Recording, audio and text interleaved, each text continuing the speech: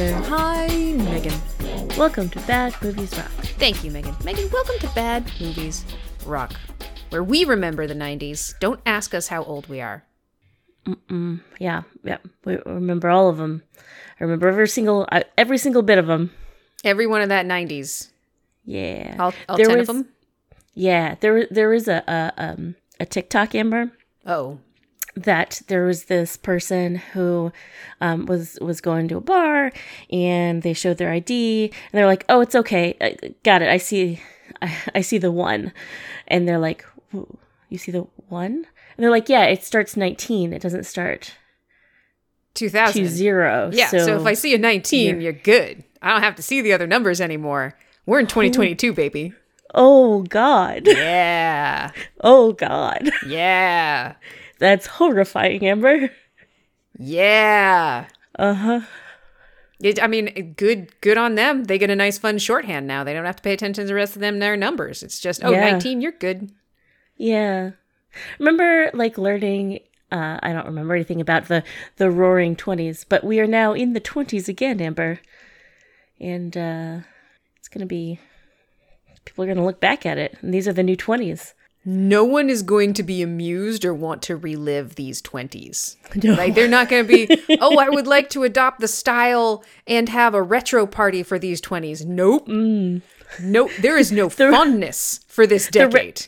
The retro party is not a party. It's quarantine. Let's party like it's 2019.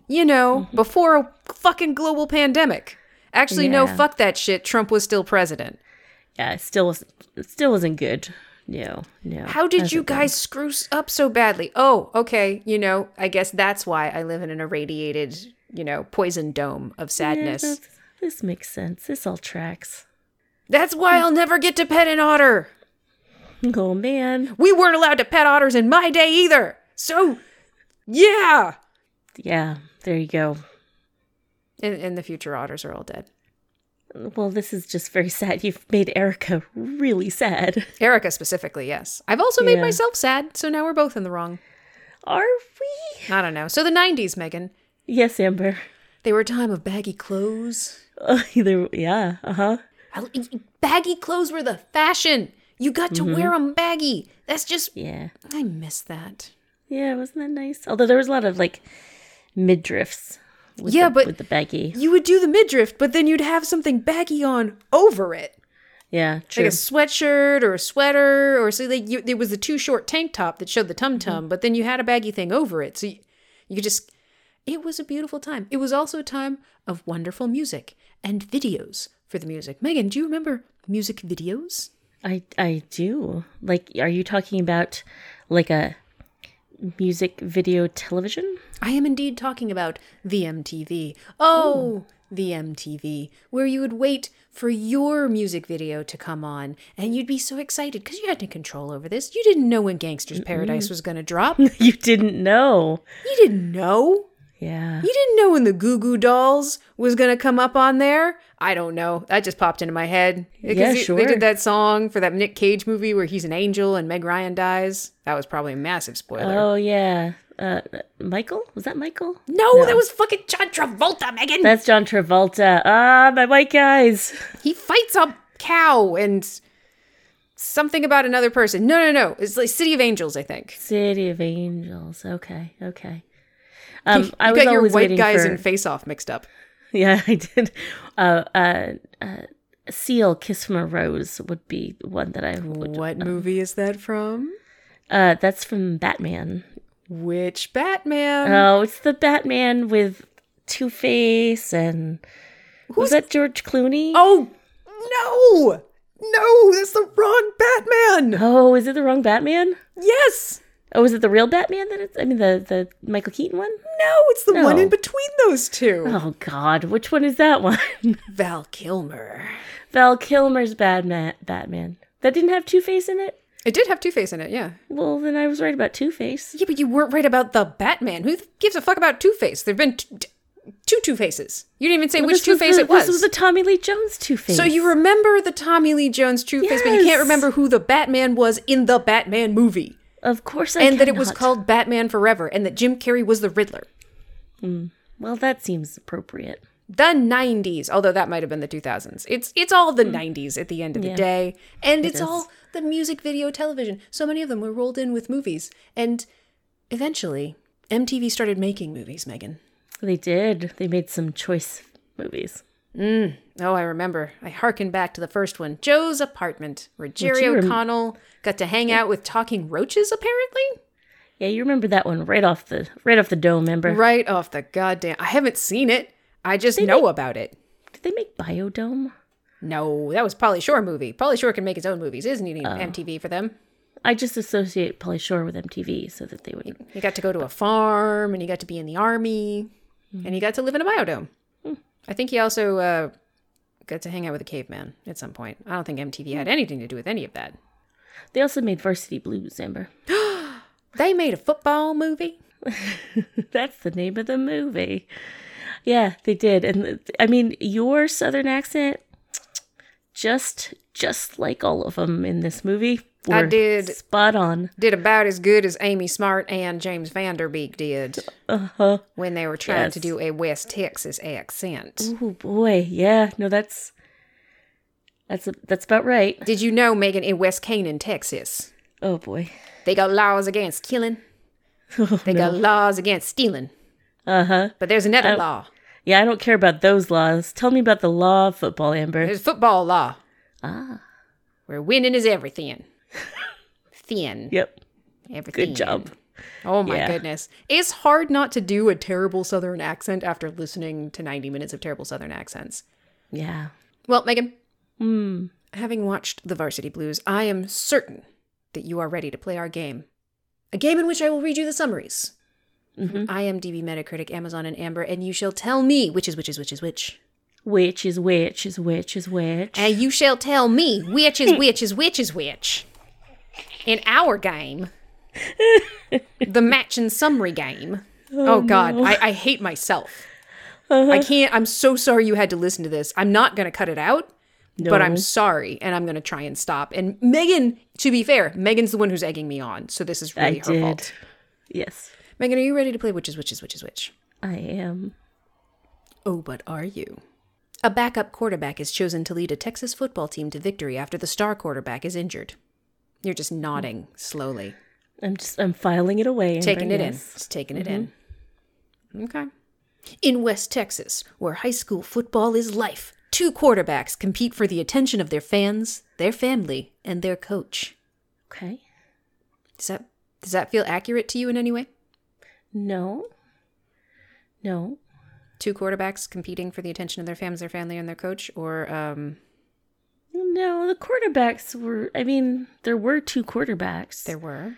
And there were families, but it wasn't really, that wasn't the point of the movie. It wasn't so much a competition.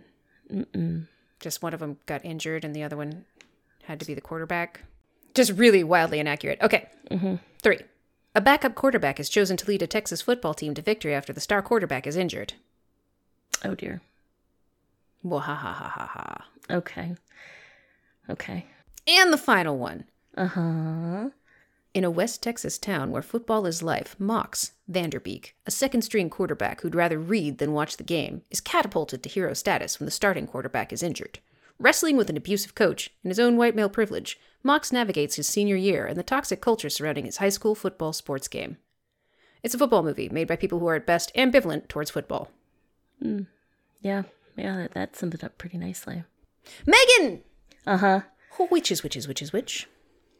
Amazon, Metacritic, IMDb, Amber. That's creepy. Even when they're the fucking same, you still get them in the right goddamn order.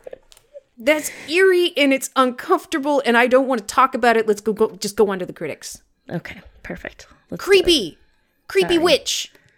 Yes.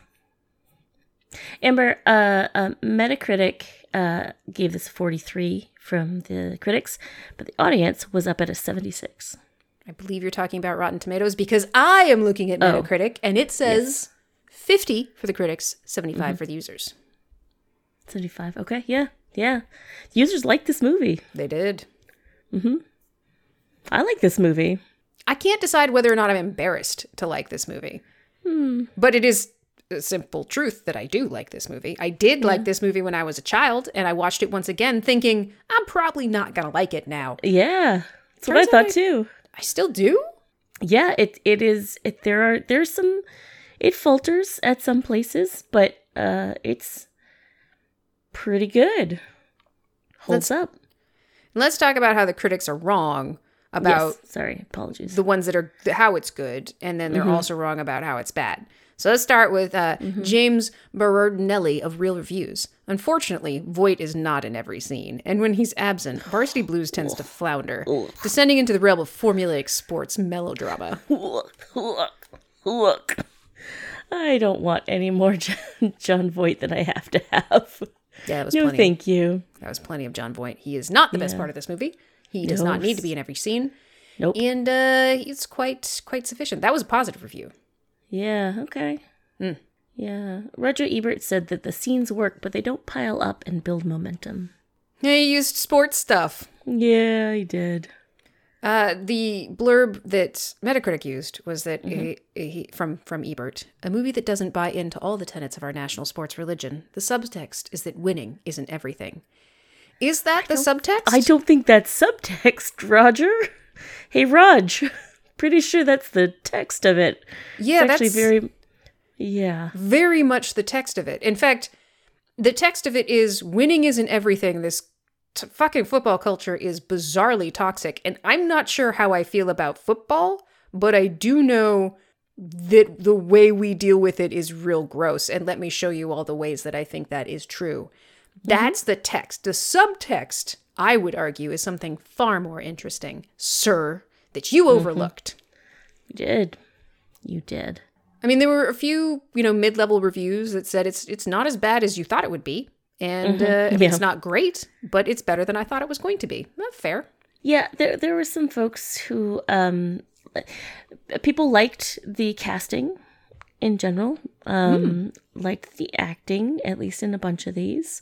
But a lot of them kind of said that this was a typical football, well-worn movie, which I don't know that it is. I think it kind of stands out as a not football movie. I 100% agree. It is a movie about football that isn't really about football, despite the fact that most of it involves football. Yeah. And people mention that it's an obvious coming-of-age drama. They mention that it's, well-worn kind of football movie. It tries to do moralizing, but just winds up becoming another dumb sports film. Fucking Mark Savlov. Its vague stabs at moralizing and goofball shenanigans are an odd mix. It's not the high school experience I had, nor is it probably like yours. That's the fucking point, Savlov. Yeah. Did you go to a small southern town where maybe he works for the Austin Chronicle. Perhaps that is where he's from. Were you a football player? Yeah. Were you? Were you, Savlov? Amber asked you a question. I asked you a question, Savlov! I would also, ordinarily, I would be excited to see a blurb such as this. But David Sterrett of the Christian Science Monitor posits that the story is mildly entertaining in its hackneyed way, but there's no excusing the picture's exploitative treatment of almost all the female characters. Ugh. It's like, this is, here's the thing, Amber. We look for this kind of quote, this kind of like thoughts and bringing this up in a lot of the movies we watch. He happens to say it in one of the few movies that we watch that I don't think that's the case. I disagree this time. I very specifically disagree for this movie, for the female characters, for exploitative treatment. None of it's accurate because, recollectively, before rewatching this, I was almost... Recollectively, yes. I assume it's a word. I said it with great confidence. Yes, you did. I heard it. And I liked it, so I said it again. Recollectively. What did you recollect? The recollective trickeration of this film, Megan, is such that the thing that most people remember from this, and the thing that was parodied so much, is the whipped cream bikini. Everyone knows about the whipped cream bikini, even if you haven't seen it. It was all over everything, and all over the parodies, and blah, blah, blah, blah, blah. That scene, I would argue, is not exploitative. It's not. It's actually a pretty interesting scene. Like, shrug my shoulder. It's not. Isn't that weird? There's a scene with 3 naked women in a stolen cop car with one of the football players. I would argue, not really that exploitative. It's not. And yeah. No, I mean, like, I'm not going to say they treated women perfectly. Of course not. No. But it's not what you think it is. It's not what you think it is. Sex education teacher winds up being a stripper. Uh-huh. Not exploitative. What? How is that even fucking possible? And then the other female character is played by Amy Smart. It's James Van Der Beek's character's girlfriend, not even remotely exploitative. In fact, kind of is the slap you upside the head moral center of the movie. Right, yeah. It's interesting because you have naked women. Yep. Naked women. Mm-hmm. Naked women. Yep. Just because they're naked, David Starrett, does not actually mean they're being exploited. No, you gotta look for what's actually happening around them. Do they want to be naked? Because that's a big part of it. Exactly. Do they want to be naked? How are they feeling about their nudity? How do others respond to that? And how are we supposed to, as the viewer, identify with that response? Mm-hmm. Sorry, man, your read's wrong. I mean, from my perspective, as somebody who has boobs and could be exploited in the way that you feel like these women are being exploited. Not that the boobs business, are womanhood. I'm just saying he's probably specifically talking about all the naked boobs, and I have boobs. Right. Yeah. And interestingly enough, like this, again, football movie, and yet there are multiple women in the cast, and they, like, at least 2 of them, kind of 3 of them, have, like, their own thing going on. That's something for some of the movies we watch that would be incredible. Exactly. What's interesting is that one of the films calls this kind of half comedy, half coming of age drama, half music video. And fair. Music video. Huh. Okay. I mean, there's a lot of music in this. Sure. But it's an MTV movie. So of course there's going to be a lot of, of the time music. That's just what it is. Yep. Then there's also people who say, like this one, it's ostensibly serious story about being young and struggling to wrest control over one's life from the hands of fools, yet it doesn't behave like a serious drama that wants to lead us anywhere. Mm-hmm. I don't know that it's a serious drama.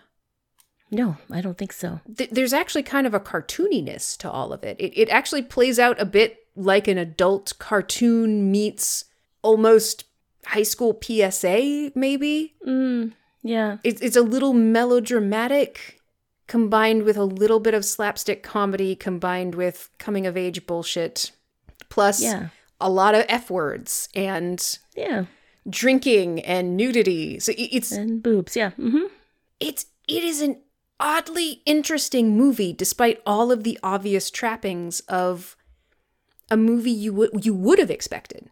It's a movie about high school football players who are treated like gods, and one intellectual guy who winds up on the field and realizes, oh, the heady power of being in this position that I've always looked down on and poo-pooed. Football culture is so dumb, but now I'm in it and I'm feeling it and I'm struggling with it. That's actually not the movie. Nope. Like, I'm going to have sex with everything that moves, and I'm going to get drunk and wasted and abuse my power in this town since I'm never going to be held accountable. That's not the movie either. Nope. I'm going to decide that I really care about football and that it has changed my life. That's not the movie either. No.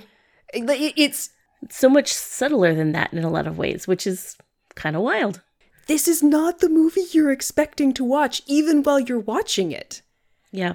So Kate Nibbs from The Ringer kind of brings this together pretty nicely by saying Varsity Blues uses all the trappings of the typical football movie, a tragic injury, a goofball linebacker, and a big final game, but does so with a sly and surprisingly biting attitude towards our national sport. Oh yeah, this is very much a movie about football that is deeply critical of both the sport, the fact that it's played in high school by children, the culture that surrounds it, all of it. It is a movie made for liberal assholes like me. Mm-hmm. But it doesn't completely negate the allure of Yeah. football games and of the sport itself and watching it and them winning and the tension of, are they going to get this victory out? Are they going to be able to get this playoff? Or is it going to work? They don't, it's not all tongue in cheek. It's not all satire. It's not all criticism. Right. It's very much a lot of those things. Mm-hmm. But at the end of the movie, it's a little bit muddier than that. Right. It doesn't just say football's bad and you're bad if you like football and you're bad if you play football. Because for some of these kids, like, football is their life and they don't know anything else. And that's how that's how they were raised. And so it's kind of throwing that up like, hey, like, James Van Der Beek, you can not care about football, but guess what?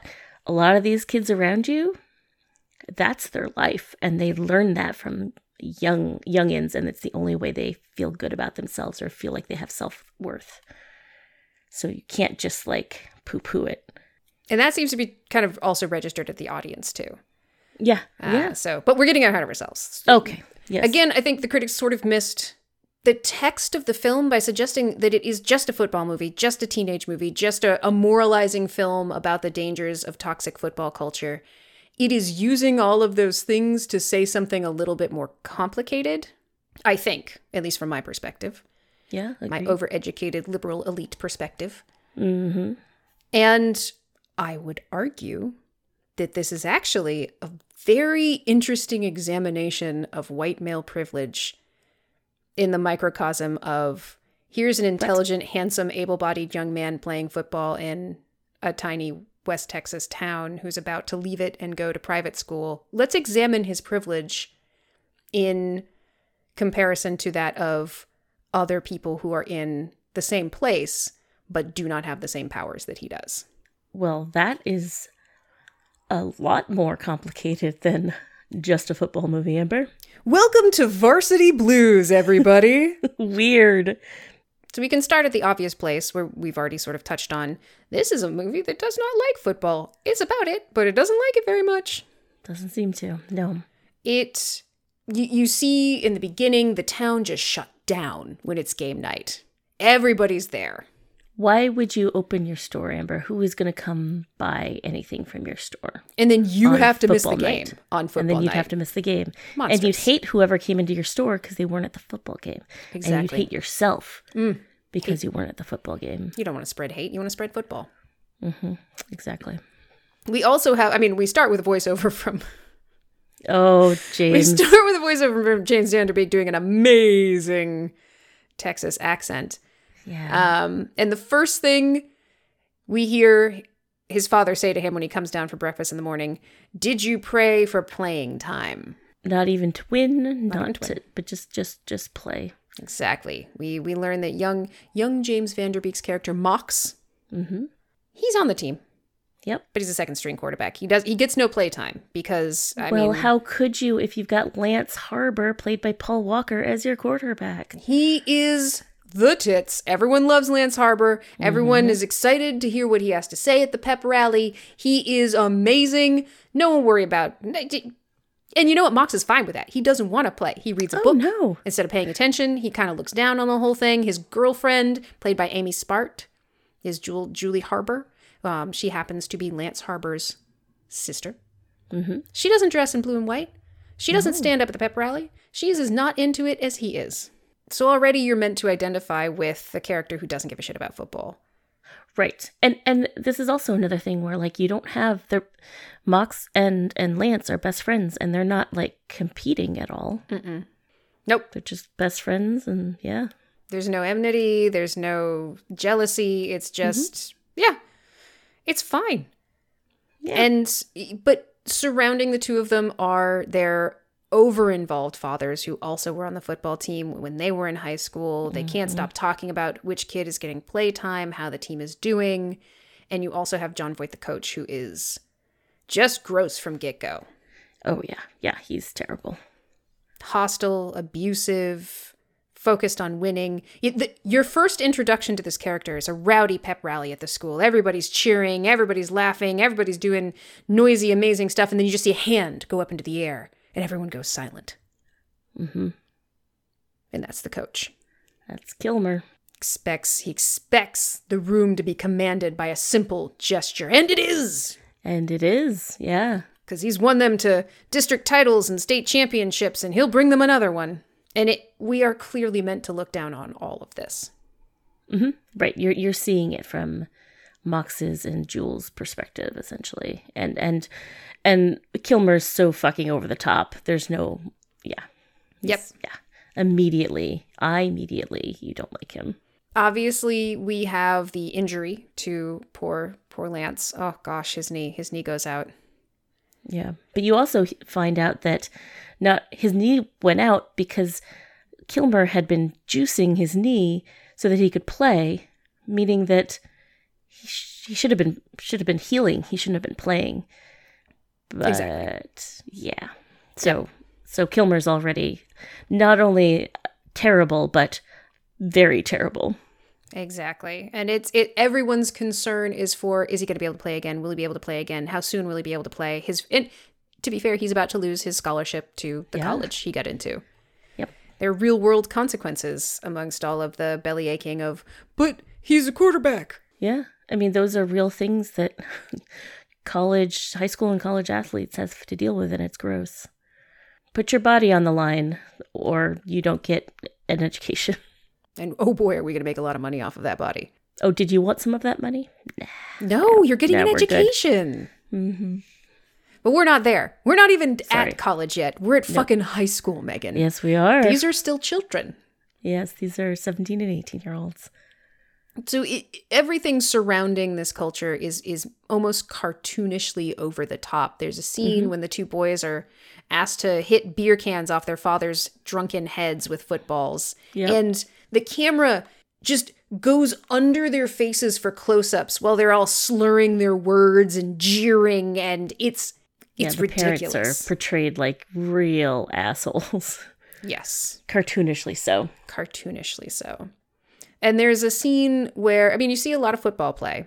And there's a scene of a game following a late night out where they were drinking and carousing. And they're just not in top physical form. So they're just taking hit after hit after hit. And that's what you see. You see their bodies thrown into the air, slammed on the ground, slammed into other bodies in slow motion. And I think the first time I saw the scene, my thought was, oh, they didn't take care of themselves. They stayed out all night. They're not taking it seriously. So they're taking hard hits. And this is a punishment. Right.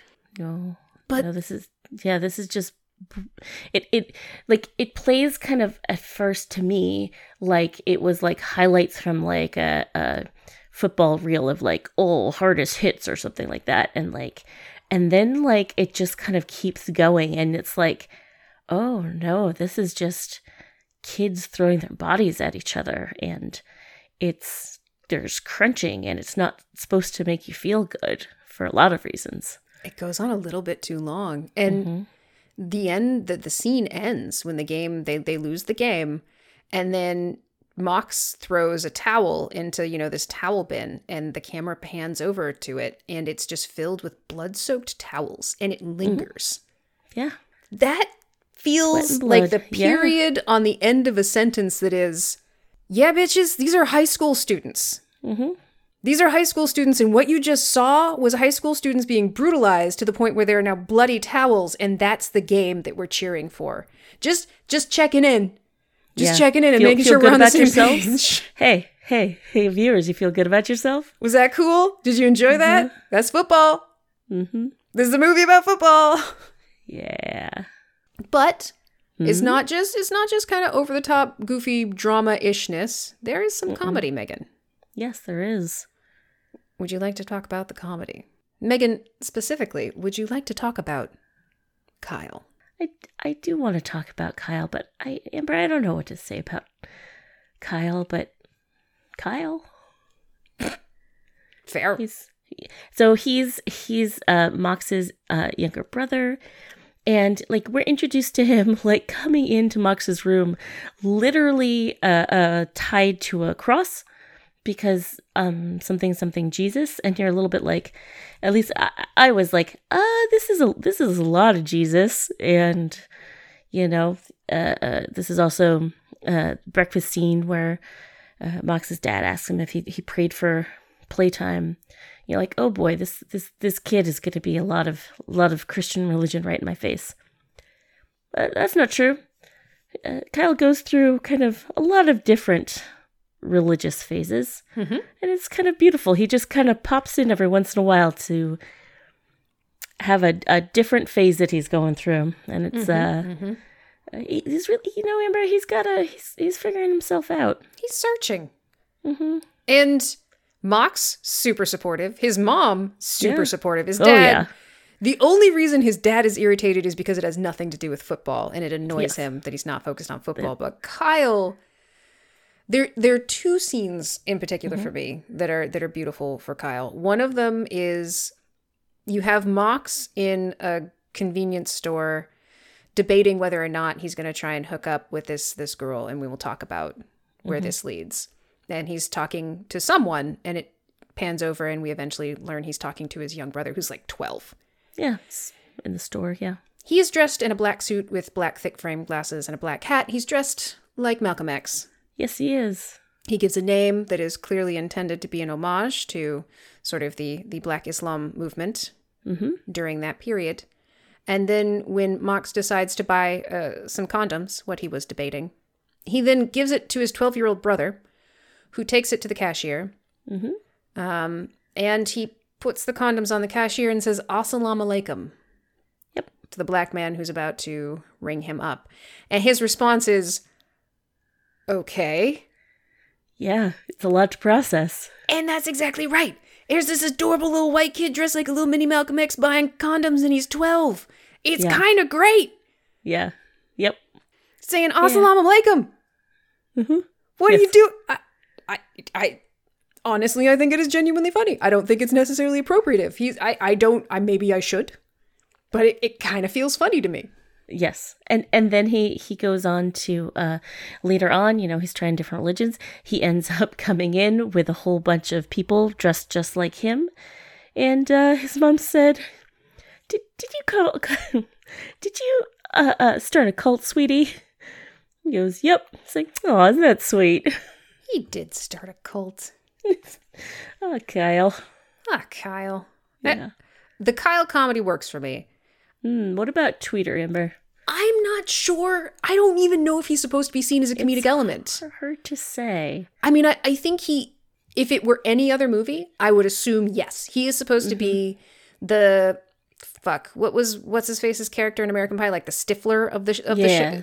The guy who's all about sex, who's all about drinking, who's all about partying. He's a walking id. Yes. That's Tweeter. Played by Scott Kahn. Yeah, who's in general in comedies as kind of, But the first thing you get from him is he moons them all. You see his ass. And then he talks about some woman who I don't know that we ever meet, and how it looks like she just fell out of the dick-sucking tree and hit every branch on the way down. I don't know what that means. He steals a cop car. He gets naked with three other women in the cop car. He's coming on to everything, talking about sex. I don't know if he's supposed to be funny or if he's supposed to be cautionary, because it eventually leads down to this place where he's talking to Mox about bitches just being panty droppers. Yeah. And eventually explaining that, when you give them a bunch of drugs, they eventually drop their panties. Yeah. And that's rape. That's called rape. He's talking about rape. And Mox's response is, "I wonder if you're going to enjoy prison." Which is a nod to, hey, what you're doing is illegal. But also, that's all he says, and Mox is still his friend. Still not really an excoriation of what he just told you, but an awareness of the fact that what he just told you is disgusting and illegal and abuse of the sexual kind. And I don't know if we're supposed to think that he's all just talk. I don't know what we're supposed to think about the character of Tweeter, but I'm not entirely convinced that he is supposed to be funny. Right. It almost seems like he's a cautionary tale put out there to be like, hey, this is too much. This is what this can be, and it can be gross. Right. Especially because that's sort of where he stops. right? Like we've seen the mooning, we've seen him talking about women, we've seen him with women who were consenting and seem to be having a good time too. And then we see him there talking about drugging women and having sex with them. Is that a funny joke?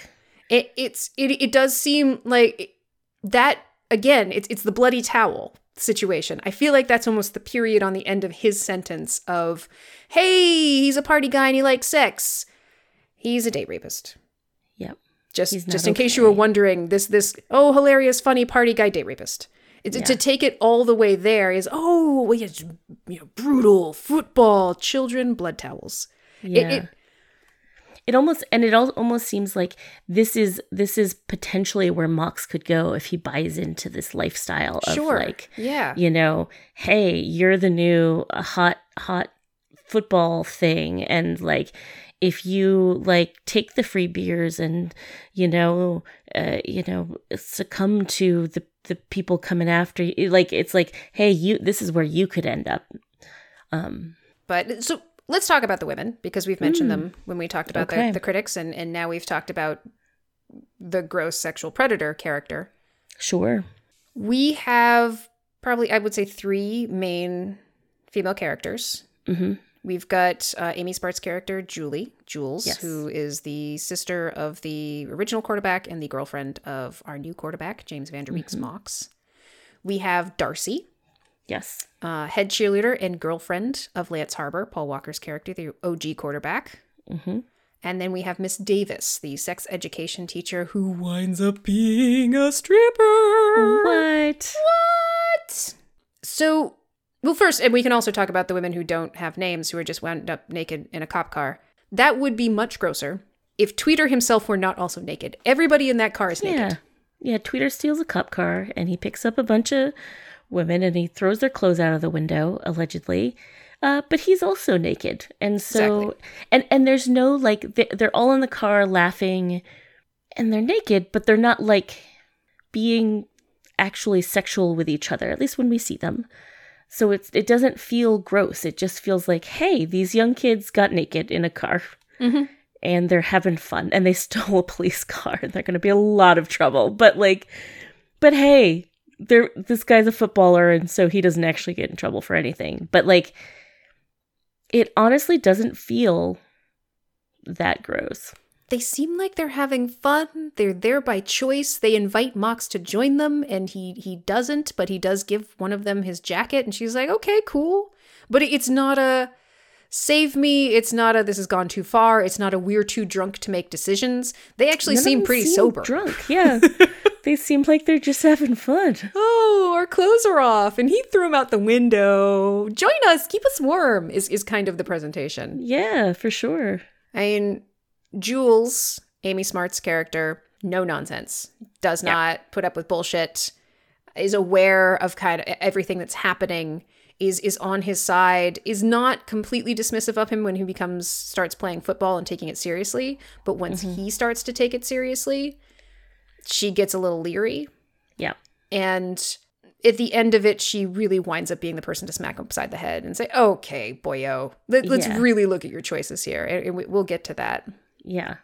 The one conflict she does get into is that Darcy, our head cheerleader, played by Allie Larder, as soon as Lance goes down with an injury, she immediately transitions to Mox. Yes, she kind of offers herself to him that same night.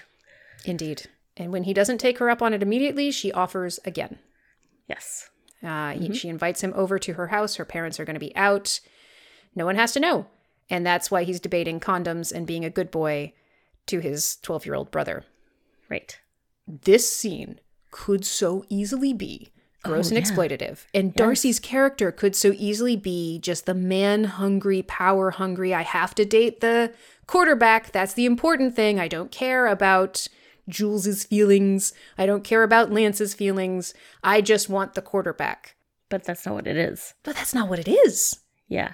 So Mox does go over to see Darcy.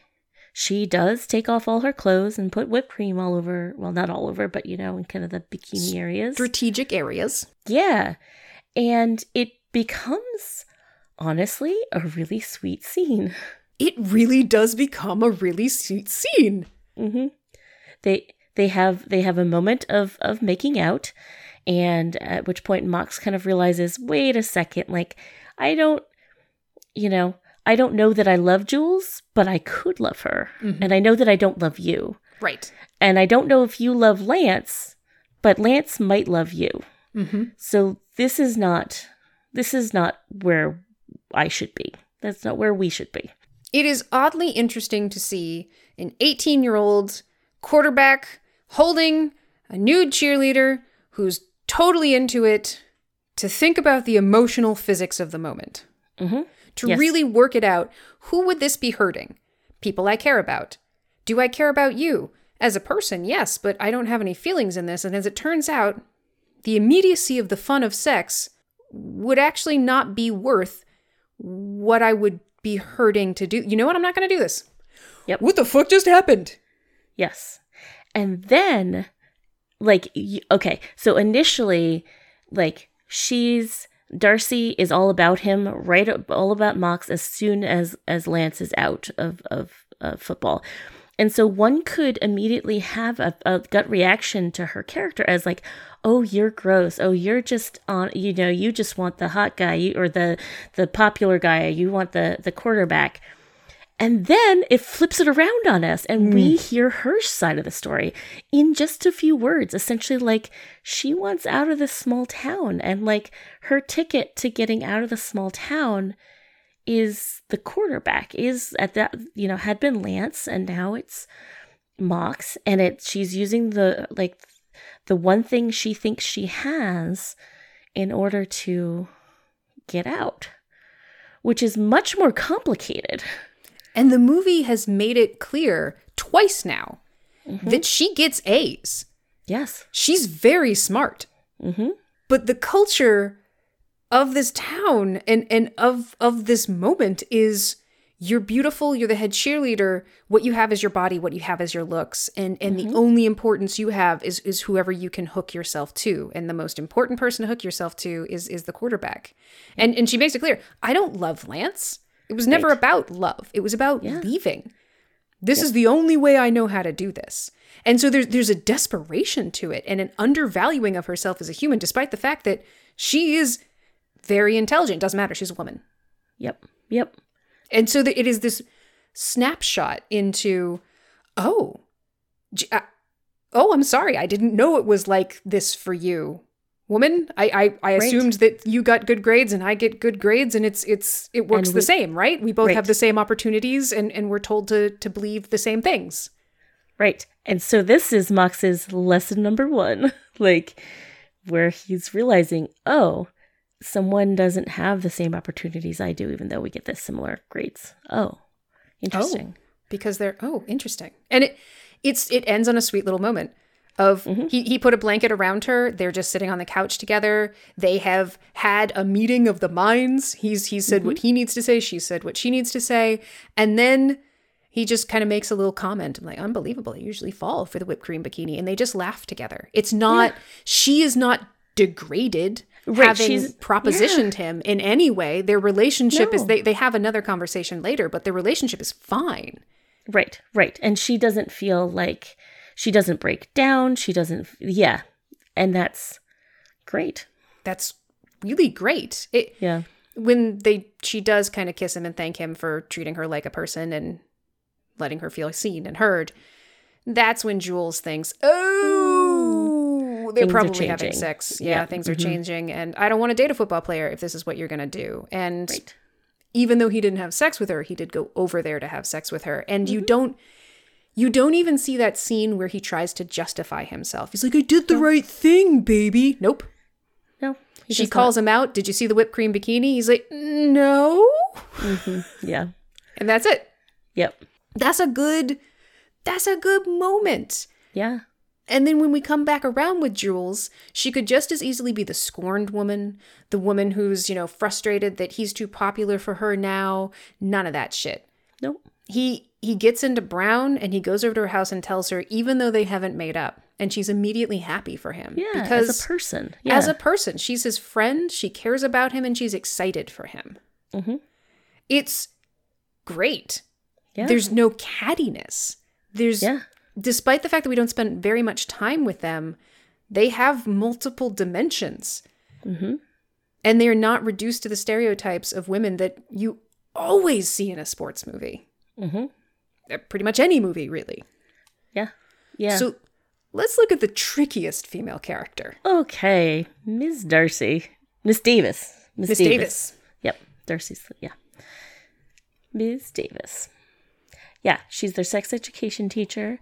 And they also find her, once they've snuck into a strip club, that she's also a dancer. Uh-oh. Ruh-roh. This must be so embarrassing for her. And it is for a moment where she's like, oh shit, those are my students. Fuck. Well, okay. And then she finishes dancing. Mm-hmm. And they are also struck by, oh, that's our teacher. And they start with a little bit of a laugh because they're like, it's awkward and they don't know what else to do. Right. And then they're just like, oh, fantastic. Yep. And then she has a beer with them afterwards. Mm-hmm. Yeah. And they compliment her on her dancing. Tweeter, of course, semi-propositions her by saying he has sex with older women.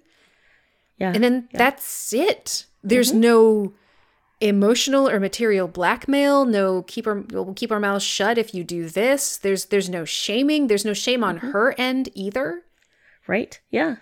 There's just the hanging out at the bar together and then a quick conversation at the school where Mox makes it clear, oh yeah, we talked. We're not going to tell anybody. Don't worry about it. And then you have, Ron Lester plays Billy Bob, who's like this big offensive guard guy.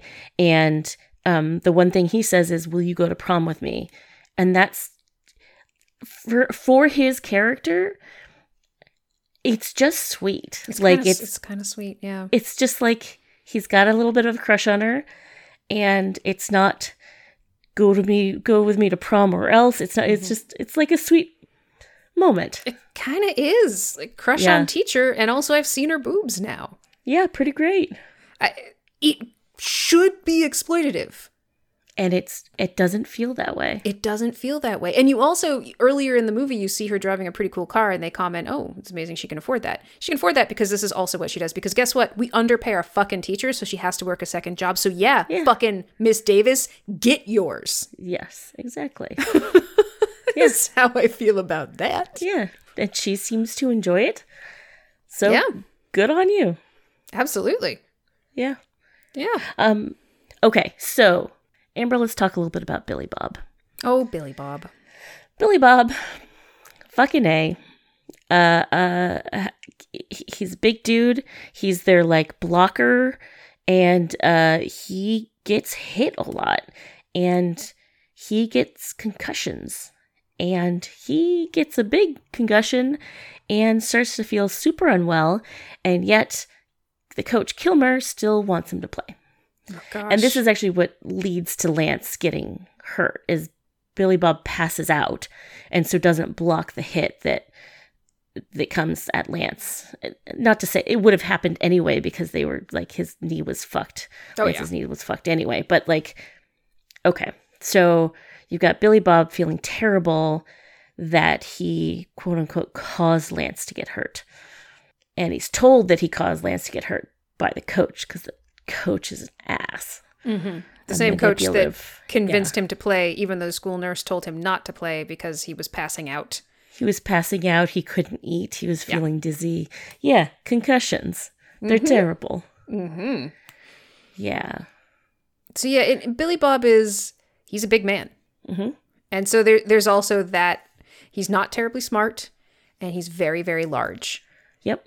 And so you can understand how he likely has been treated in his life, but hey, he's good at doing this one thing in football, and that's the value he has as a person.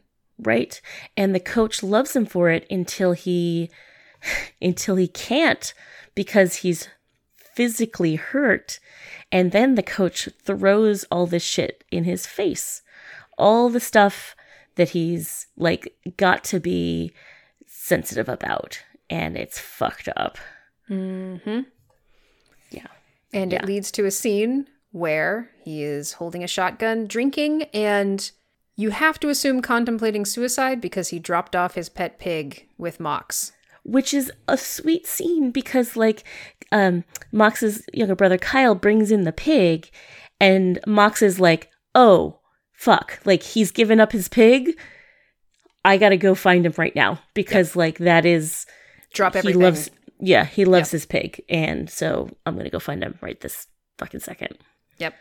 And that conversation is also really, really interesting. You have Billy Bob talking about, he's shooting his trophies with a shotgun, drinking, and talking about how it's his memories. You know, here's a trophy from when I was 11. Here's a trophy from when I was 10. And Mox says, yeah, those were fun days. And Billy Bob says, no, they weren't. They were not. I just remember getting yelled at for being a slow, stupid, fat fuck.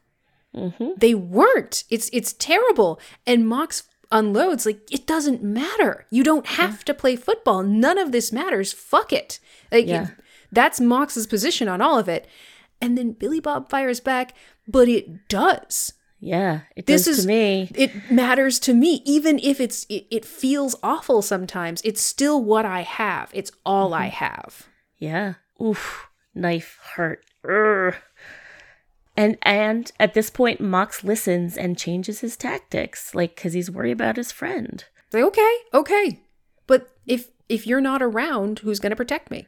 Right. Who's going to keep me from taking a hit? Yeah. Right, exactly. The coach is still the worst. Fuck that guy. But I get it. Yeah.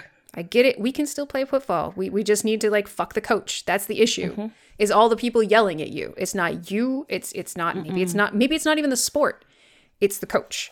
It's the culture. It is an interesting pushback on, especially you, the audience, have been led to identify with Mox, who, while being seduced a little bit by the power of being the quarterback, the star quarterback in a town where football is everything, he still looks down on it. It's not valuable to him because what's valuable to him is Brown and where he's going to be going. Right. But Billy Bob's not going anywhere. Yeah. This is it for him. Yeah. So don't devalue that for him. Weird. This movie hates football, and then it sort of turns around on you. It's like, but some people love it, and that's valid too. And that's valid too, right? And this is Mox's second conversation. First was with Darcy. Now it's with Billy Bob, where he is exposed to this whole different side of things, where it's like, hey, white dude, it's not all about you. It's not all about your perspective. Like, some kids aren't getting a full ride to Brown. Like, you gotta respect everybody's viewpoint and where they're coming from. Some kids are women, and some kids are black men. What? What? What? There is a black character in this movie. Wendell, played by Lyle Swinton. Only movie he's ever been in, and in fact, interesting. Was a professional football player. Was a nationally ranked high school player. Was a professional football player until a career-ending injury. Yeah, dude knows what he's talking about. Wendell has a scene. It's super quick. It's little field trips into diversity in this movie, but they stick. Yeah, and you see a conversation between Mox and Wendell in which Wendell tells him, "The fuck are you talking about, man? Do you know how many yards I run in a game? 130. Do you know how many touchdowns I've had? 2. I run it down the field, I bust my ass, I break my body, and then the coach, racist fuck, hands it off to one of the white receivers, and they get the touchdown. Every single time. Yeah, the 2 times I did it was because I ran all the way there. Yep. And the other players, they get letters. The coach is working for them to get them into schools. My mom is my recruiter. She's doing the work for me. And Mox is just standing there, basically open-mouthed. He's like, I'm sorry. I thought you knew. And when presented with this, there's no denial. It's just, I was ignorant about this. Okay, well, fuck the coach then. Let's fix this. Yep. And there is a scene in which he does. He ignores the coach and throws a touchdown pass to Wendell. Right. So Yeah. we have this series of conversations in the movie as Mox is moving up from second stringer, doesn't give a shit about football, to star quarterback, playing the game, doing well, still butting heads with the coach, to Football still doesn't matter, but hey, it can kind of be fun. People just give me beer and don't tell me what to do. Although that is all he does with his insane amounts of privilege. Tweeter is stealing cop cars and doing whatever.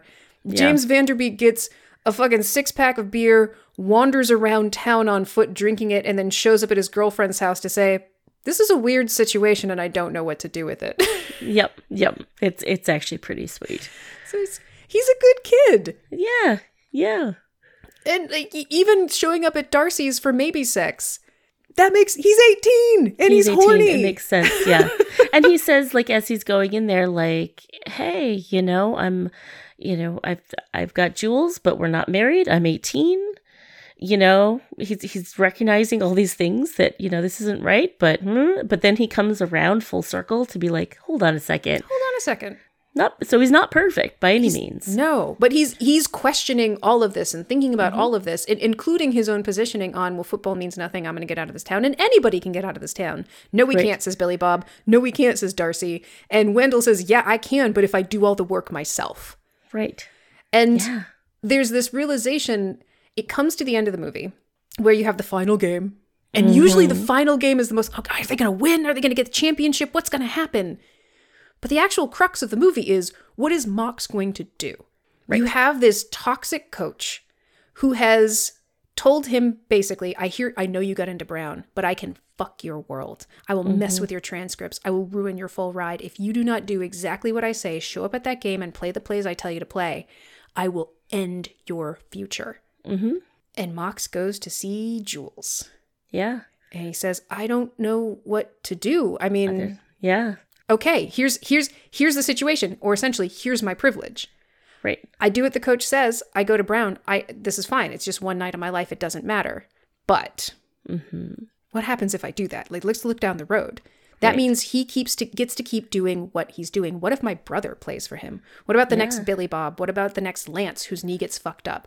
Like, he's ruining real lives. And while I can have my freedom, my actions will just ensure that other people can't. What do I do?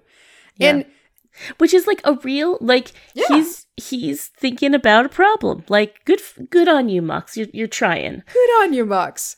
But Jules, yeah. Oh my God, it's such a good, any other movie, so much sympathy. She would give him a hug and say, this is really hard.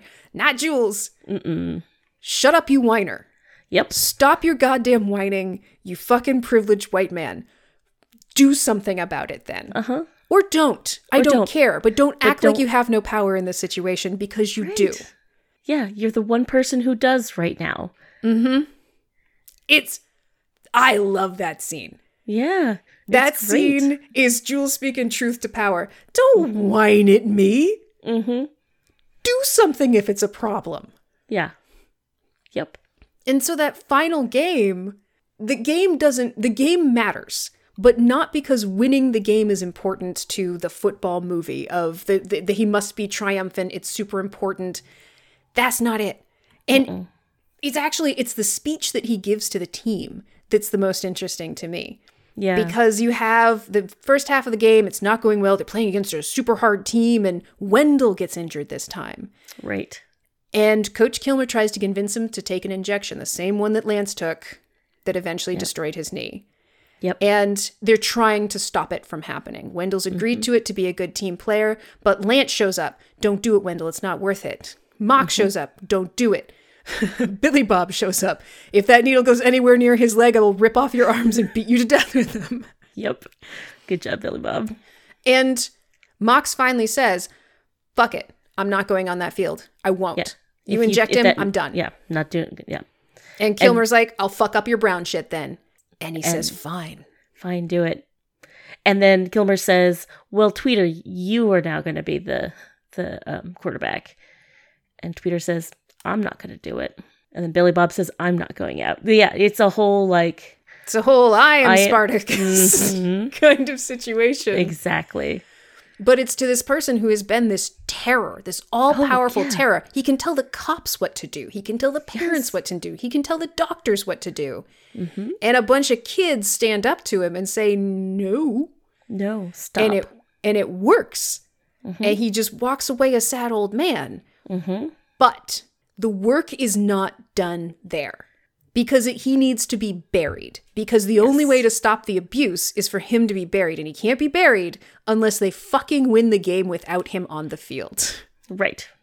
Exactly. Yeah. To they need prove Kilmer that never he was to not coach purposeful. again. Yes, Exactly. They have to prove that he served no purpose. It was never him. It was never about him. It was about them and their own talent. Yep.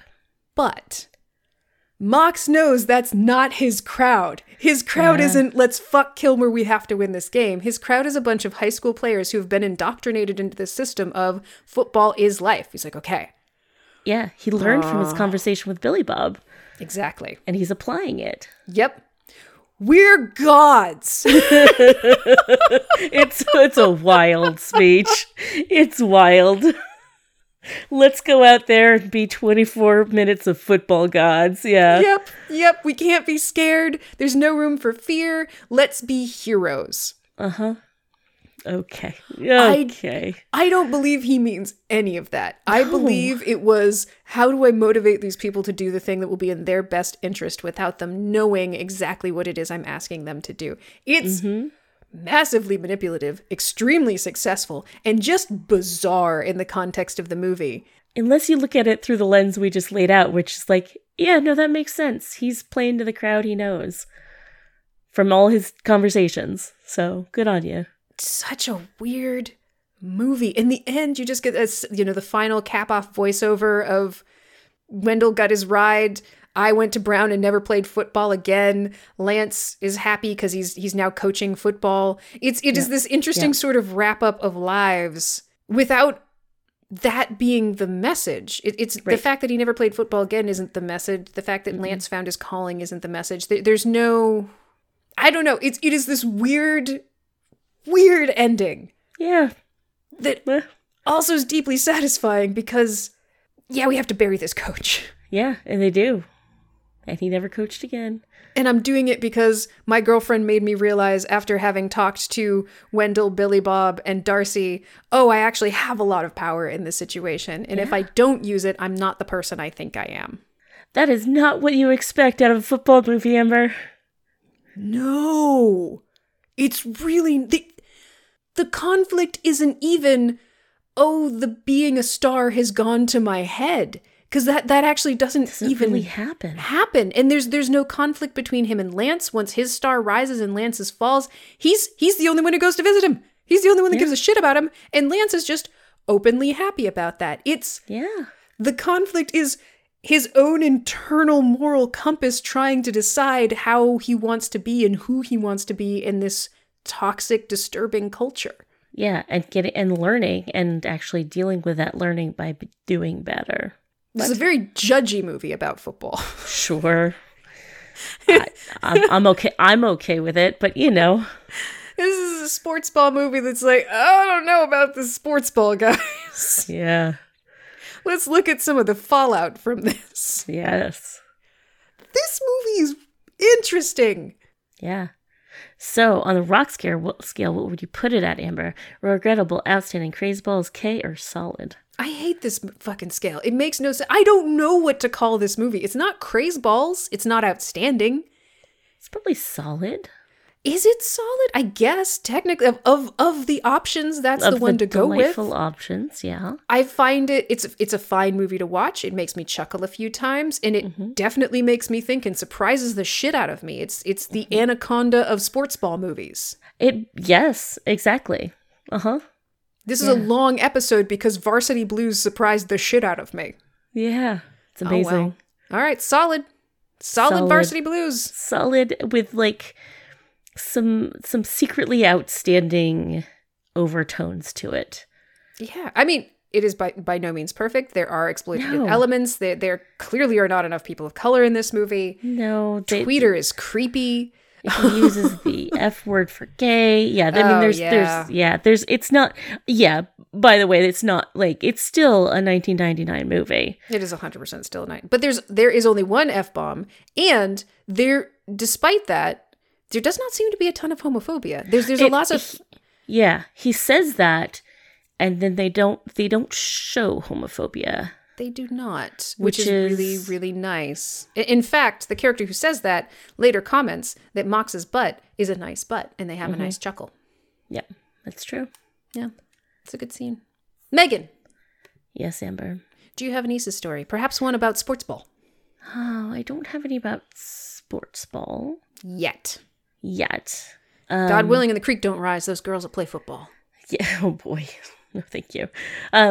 So I'd brought some art stuff over to Abby and Maddie, and they were hanging out here, and Abby was saying thank you so much, and it was very sweet. And then Maddie came over and said thank you a little much, and then she ran away.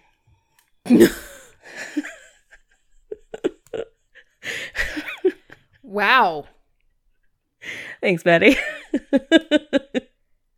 It's okay. Did she not like the art books? Does she not like you? Does she feel like you put in an effort but not enough of an effort? She just wants you to stay hungry for it, keep trying to earn her affections? I think it's that latter one. Yeah. Uh-huh.